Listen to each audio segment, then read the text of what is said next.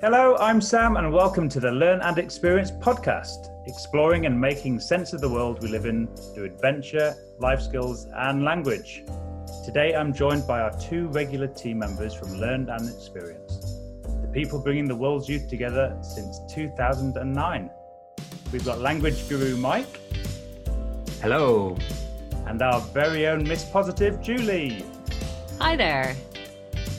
So in this episode, we'll be visiting Peru, Belgium, Italy, Australia, Portugal, and we'll even be going to the moon in Around the World in 6 Stories. In the big discussion this week, we talked about whether there should be a universal basic income. We'll be looking at Australia in Fact or Fiction. This week in the Youth Spotlight, we go to Norfolk, where 2 teens have found rare coins that are over 1,000 years old with their metal detectors. And in Life Skills this week, I was joined by none other than our language expert Mike, who taught me some tips and tricks when learning a new language. This week on the Language Corner, we look at the language of Silbo Gombero, which is the only form of whistling language that exists in the world today. Oh, I'm excited about that one. That'll be very fun. Right, this is the Learn and Experience podcast. Okay, Julie, where are we visiting today? Okay, so we are off to Australia, where a new coral reef that's taller than New York's Empire State Building has been discovered in remote waters of Cape York in Queensland. So, like an underwater mountain, the unnamed reef is about 1.5 kilometres long and rises to more than 500 metres tall. Its pinnacle sitting about 40 metres below the surface of the ocean. So an international team led by Queensland researchers made the unexpected discovery last week about 80 kilometres east of Cape Grenville. Tom Bridge, a James Cook University Senior Research Fellow and Senior Curator of Corals at the Queensland Museum, was involved in a 5-hour exploration of the reef on Monday using a remotely operated robot. He said that we know more about the surface of the moon than we know about what lies in the depths beyond our coastlines. It's amazing, isn't it? How something that big can be undiscovered for so many years. I want a shot of that robot. I wonder just wonder how all that works. I maybe need to find out a little bit more about a robot that works underwater. That's so cool. Do you know what kind of music is the Great Barrier Reef famous for? I do not. Is this a joke? Sounds like it. That's a good setup. What is the music that the Great Barrier Reef is famous for, Sam? Choral. There's also a band called Coral, which I thought you were going to go for. Nice. It's good. We're going off to Belgium next, where the first 2-story model home has been built with a 3D printer. Now, they've built homes that haven't been more than just one single-story homes before. This is the first time they built a house with 2 stories. It's amazing because it's 60% cheaper than a normal house, and it also is strong enough to resist hurricanes and other natural disasters, they reckon. So we could be seeing a lot more of these 3D printed houses in the future. It was built in less than 3 weeks as well, so really quick to put up. And they have all of the modern things like underfloor heatings and solar panels and lots of cool stuff that makes it very attractive and environmentally friendly as well. A super cool story about how technology is changing all the time, and this could be really kind of something that's not unusual in the next few years. We could see 3D printed homes. Imagine that. I can't quite get my head around the technology involved in that. It's incredible, isn't it? Even just the little models that you see, the 3D printed models, and you think, well, that's amazing. But then they're doing it on this scale. Like, how is that possible? Right, I'm off to the moon next, out of this world. Water has been discovered on the sunlit surface of the moon, NASA announced on Monday. It's an important revelation that indicates water may be distributed across the lunar surface and not just limited to its cold, shadowed places such as the poles. So this is really good news for astronauts, as future lunar bases they could tap into these resources for drinking and rocket fuel production. So the director of astrophysics, Paul Hertz, said we had an indication that H2O, the familiar water we know, might be present on the sunlit side of the moon. Now we know it's there. This discovery challenges our understanding of the lunar surface and raises intriguing questions about resources relevant for deep space exploration. What do you do if you see a spaceman? Moonwalk. Parking it, man. That's good. There has to be a moonwalk answer there somewhere. Moonwalk was good. Oh dear. Awesome. Yeah. Okay, sorry, Julie. It's all right. It's all right. So we are off to Portugal now, where a graffiti artist is taking Instagram by storm with his ultra-realistic murals that transform the mundane into the magnificent. So the 44-year-old self-taught artist known as Odith creates everything from living creatures to vehicles. There's seemingly no subject that Odith can't turn into a head-turning piece of street art. After beginning using his spray can in the 1980s, Odith now works on commissions around the world, with one of his 3D frogs recreated recently at Heathrow Airport. I've seen them. They're really cool, but they're quite scary. There's one in particular where he's painted it, and then he stood next to it. Somebody's taken a photo, and it's like this big, like saber tooth, like animal, but it looks so real. We'll no doubt post some of the images, some of his art on our social media channels. But they're so powerful, and some of them quite scary. But some of them really are. Takes you a minute to understand kind of what's going on. So they're really great. Such a creative talent. We're off to Italy next, where Pope Francis, the current head of the Catholic Church, has made headlines this week for two very progressive acts or two progressive statements that highlight just what a progressive pope he is. Pope Francis has come out in open support of civil unions between same-sex couples, which traditionally has been something that the Catholic Church has been very staunchly or very, very firmly against.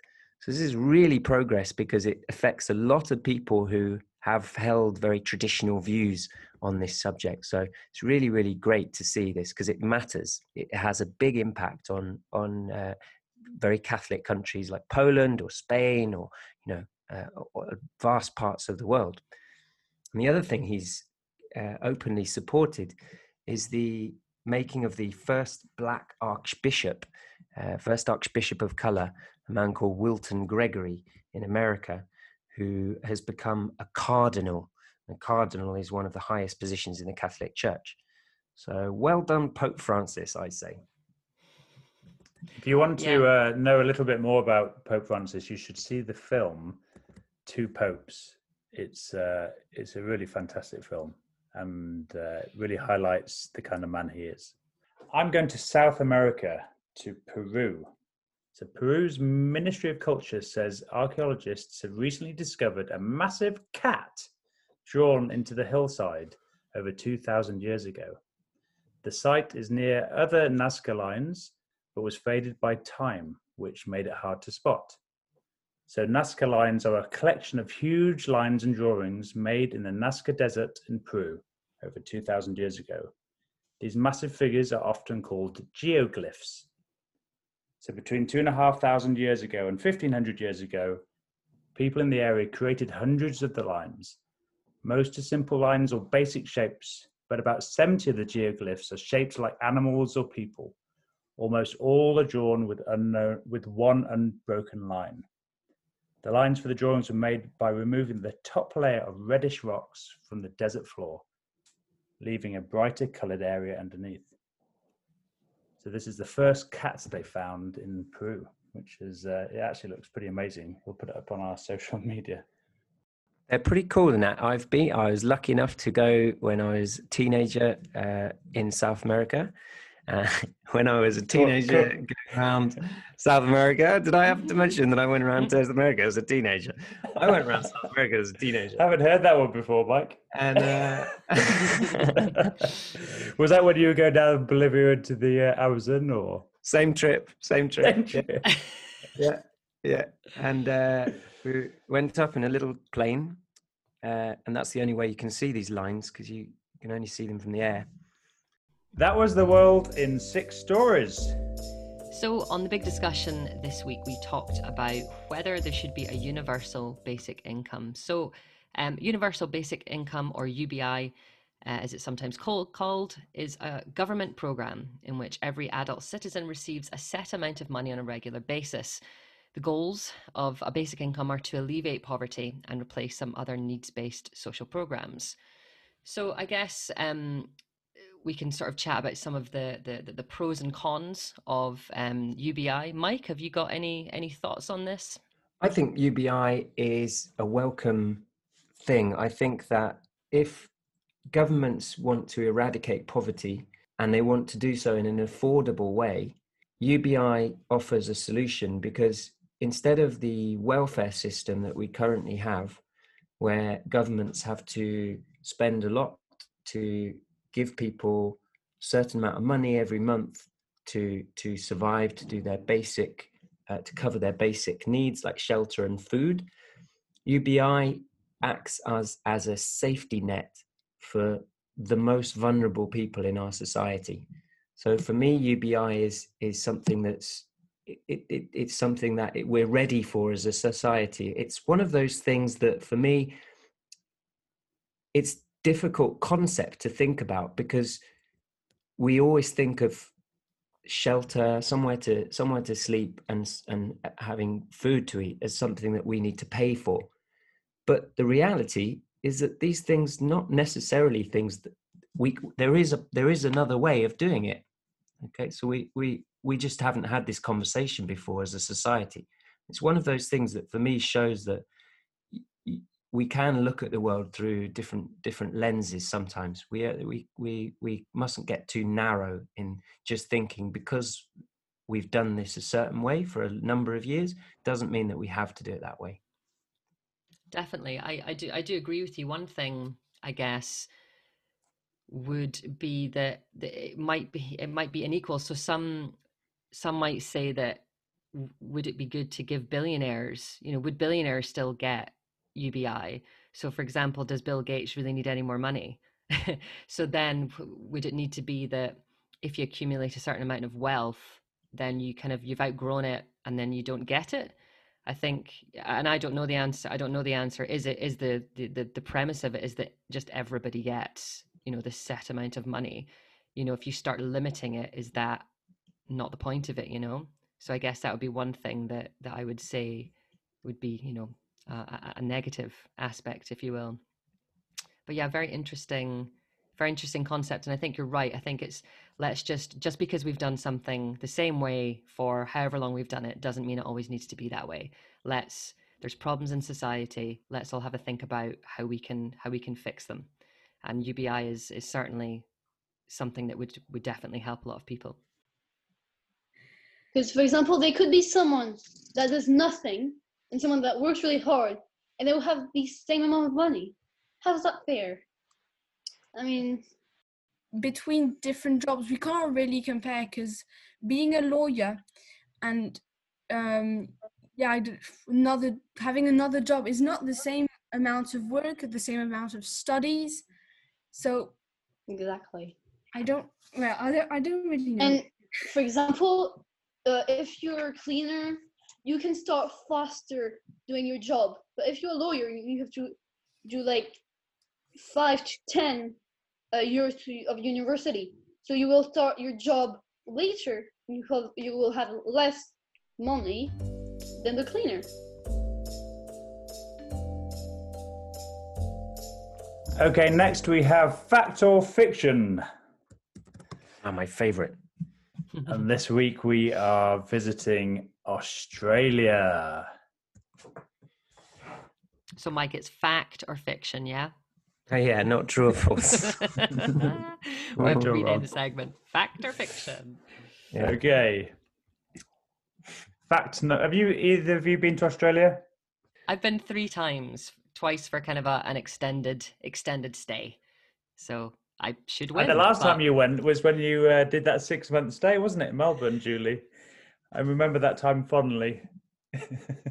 Because I was on the other side of the world. That's lovely, Sam. Thank you. Yeah, it was good. Yeah. Have you been, Mike? I've not been, no. Oh, one place that Mike hasn't been finally. Oh, you got a chance, Julie. Australia is the driest inhabited continent of the world. I'm going to go with fiction. I believe potentially somewhere in Africa is drier. Somewhere in Africa, it's the continent. That's all I got. It's a big place, isn't it? I'm going to go with fact. I never hear of lots of rain coming down in Australia, but I do hear a lot about dry fires, forest fires and droughts. So I'm going to say that Australia is the driest place in the world, driest continent. Yeah, and you'd be correct, Mike. Well done. So it is Get the in. driest inhabited continent in the world. And lucky you missed a chance there, Julie. I did. Just trying to be smart by being stupid.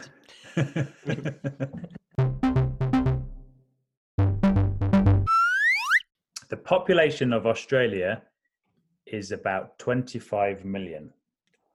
I've no idea. It's a big country with a lot of kangaroos and a lot of dingoes and just to clarify, human population. Human population, okay. I'm just thinking about all the things I know about Australia before I commit to an answer. Okay. Is that called prevaricating? I think, yeah, it is another word for prevaricating. Yeah, guilty. I'm going to go true. Fiction. Fact. I'm going to go fact. Every time. Fact or fiction? I'm going to get a little sign. Should we get signs? I don't know, because that won't work on podcast, will it? I'm going to go. What did you say, Mike? You said fact. I said fact after all Okay. the truth and yeah. So it's a really big place, but it doesn't have a lot of people. But I think it's more than 20 million. So I'm going to say fiction. That's because it's 25. Oh, is it 25? I Yeah. still think it's a little bit more than that, but it's big place, not a lot of people. It is in fact 25 million. Come on. Oh, Julie. I'm getting lucky here because I just guessed. Such a sore loser. Such a sore loser. Actually angry. So the Great Barrier Reef is the world's second largest coral reef. I'm going to say fact because there's been another one in this podcast. There's been a discovery of a really big coral reef somewhere in Australia, which sounded really big. So I'm going to go fiction. Fact, because I think it's the second biggest behind the other one. I'm going to say fiction because I think it's the biggest. Yes, Julie, you're on the scoreboard. It is the world's largest coral reef. There was so much coral when I was there.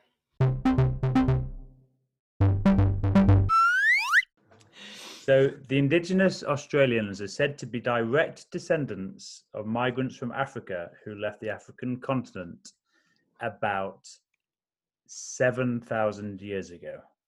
I think there's part of that that's fact and part of it that's fiction. I think they are descendants from Africa, but I think was it not longer ago? 7,000. I'm going to go fictitious fiction. Oh, Sam's laughing. Oh, it's not never good. I'm going to say fact. True. I'm going to say fact because you said direct descendants. I'm just going to say fact with no real conviction, but I think it might be true. Julie, it's 2-2.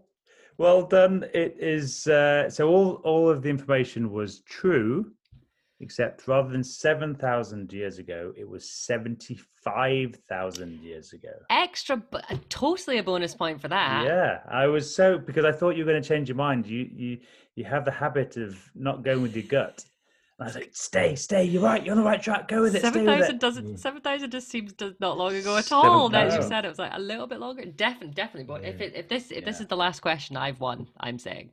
Well, it's not. There's one more. It will determine. Australia is the largest country in the Southern Hemisphere, but it's also the largest country without land borders. In the world, or it's no, Southern Hemisphere. Yeah, but it's actually in the world. I'm going to say fact. I can't think of any other country that's as big without any bordering countries. And you've travelled extensively. And I've been to many, many countries.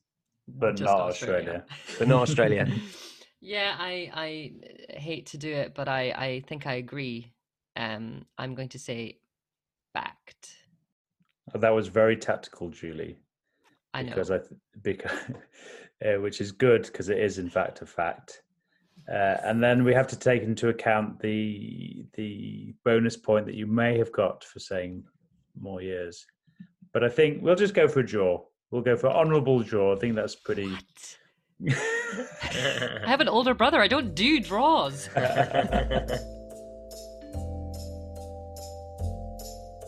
This week on the Youth Spotlight, we go to Norfolk in the UK, where two teenagers have found rare coins that are over 1,000 years old. The two teenagers were keen amateur metal detectors, and they'd been scanning a field for a couple of hours with their dad in the wet and cold weather of Norfolk when their machines went off, and they discovered that they'd got a coin that dated back to Henry I, which was the King of England 1,000 years ago. And they took it to the auction. Auction house is where you trade things in, or things that valuable objects are sold. They took it to the auction, and they got over £4,000 for this rare coin. Wow! So really cool. It's definitely a silver lining to being in the cold and the wet, I'd say. Have either of you ever used a metal detector before? They look super fun. I've not used one. I've always thought the same thing of you must be super exciting to think there might be at any point there might be some gold under, or something of interest underneath the earth. So this week, I was joined by our language expert, Mike, who's taught me some tips and tricks for when you are learning a new language. He was mentioning last week on the podcast a few different things, and I thought it'd be really great to get him on the old Zoom and have a bit of a longer conversation with him. So some of the tips that Mike gives when you're learning a new language, one of them is sticky notes on objects around your house. So for the past week, I've had a sticky note on my microwave, and so now I know and Spanish was a language that I chose. So now I know the Spanish word for microwave, which is microondas. Mike, he's almost. Did I get it? Almost. So you want to change the vowel, the I vowel, to an E sound. So microondas. Eso, microondas. Gracias. Okay. I also stuck one on my bed. And now I know the word for bed is cama. Cama, camellia. And I have a plant in my room. This one was the easiest because simply the word for plant in Spanish is planta. Fantástico. Oh, gracias. Another useful tip was to find, and correct me if I'm wrong, Mike, it was to find your favorite movie and then watch it in the language that you're trying to learn, because no doubt you'll know some of the lines, and this might be a really fun way to learn. So I was trying to think of I've not done this sort of task yet, but the two movies that I've probably seen the most are A Few Good Men, which has great lines such as "You can't handle the truth," and The Little Mermaid, with lines such as "Under the Sea." So I'll maybe try and come back with those two sentences in Spanish. Or Mike, do you want to give us a few good men quote? "You can't handle the truth" in Spanish. Fantastic thing, but it doesn't have to be a movie. It could be for your favorite show, like Friends is a good example that's been translated into every imaginable language, and also kids shows that are maybe you might find, if you're a teenager listening to this, you might find it a bit juvenile, but you know what? You were kids once, you were younger once, so go forward. And there's no it's a really, really good way of learning languages, watching kids shows. A Few Good Men, You Can't Handle the Truth. They don't translate it literally, but in the language corner this week, I'd like to share the story of the world's oldest whistling language. The world's oldest whistling language. Silbo Gomero is the language that is whistled in the Canary Islands in Spain. It was born out of a need to communicate to your neighbor, and your neighbor would be a long way down the valley, because it's a farming community. It used to be more than it is now, but it used to be the houses were a long way away from each other. So you would whistle across the mountain, across the valley, to communicate with your neighbor, perhaps to tell them to bring the sheep in, or to bring bring some milk up to see your house or whatever. And it's estimated that around 20,000 people still speak it correctly, which is a lot of people, and it's taught in Canary Island schools still. It's a compulsory subject in schools. You have to learn how to whistle the language, and it's you can hear it here.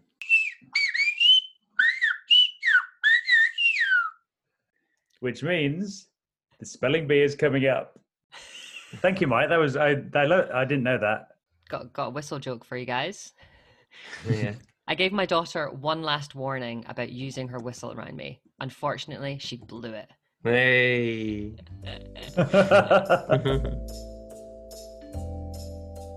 Spelling bee. Got my pen. So we have the two competitors. We have Julie, the self-proclaimed worst speller in the world. Hi. And Mike, our language guru, who struggled a bit last week, if I remember correctly. I did. Did I not win? I think I won. By default. Hey, look, a win's a win now. You didn't get one correct, just to point that out. You got imploded. You got less letters wrong than Mike did. I gave it a good hard crack. I tried really hard. Yeah. Okay. Number one. Indigenous. Oh, come on. From the indigenous people of Australia, the Aborigines, Aboriginal people. Indigenous, Julie, and we can see you. No Google. No, I know. I can see the word indigenous.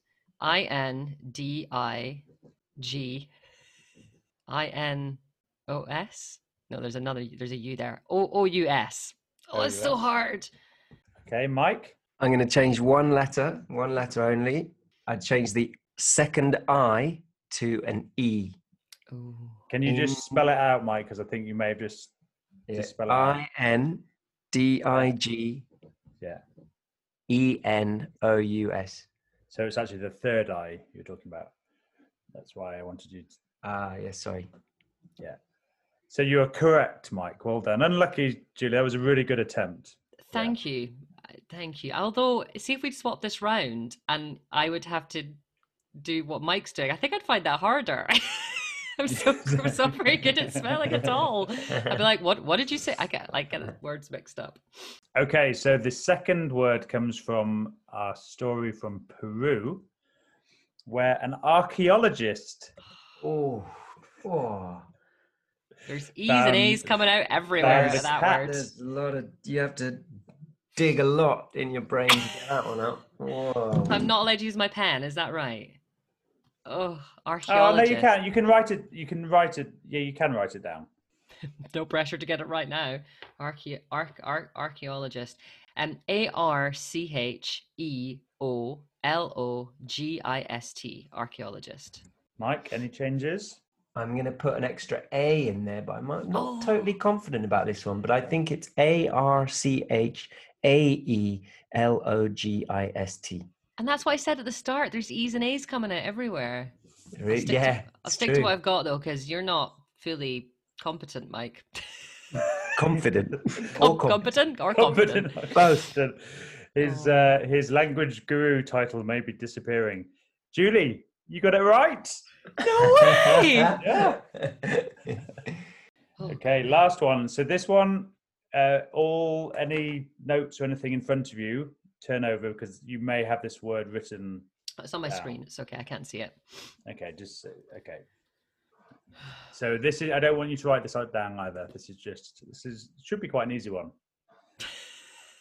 So from your story, Julie, of your graffiti artist. Graffiti. Graffiti. Graffiti. Happy with the amounts of F's and T's? Probably not. How many? Oh, is Mike? there maybe 2 T's? Oh, Samuel. I'm going to go with 2 T's, 1 F. 1 F, 2 T's. Ooh, controversial. Oh, now I'm thinking about it. Okay. You won't believe it, but Julie is the winner this week!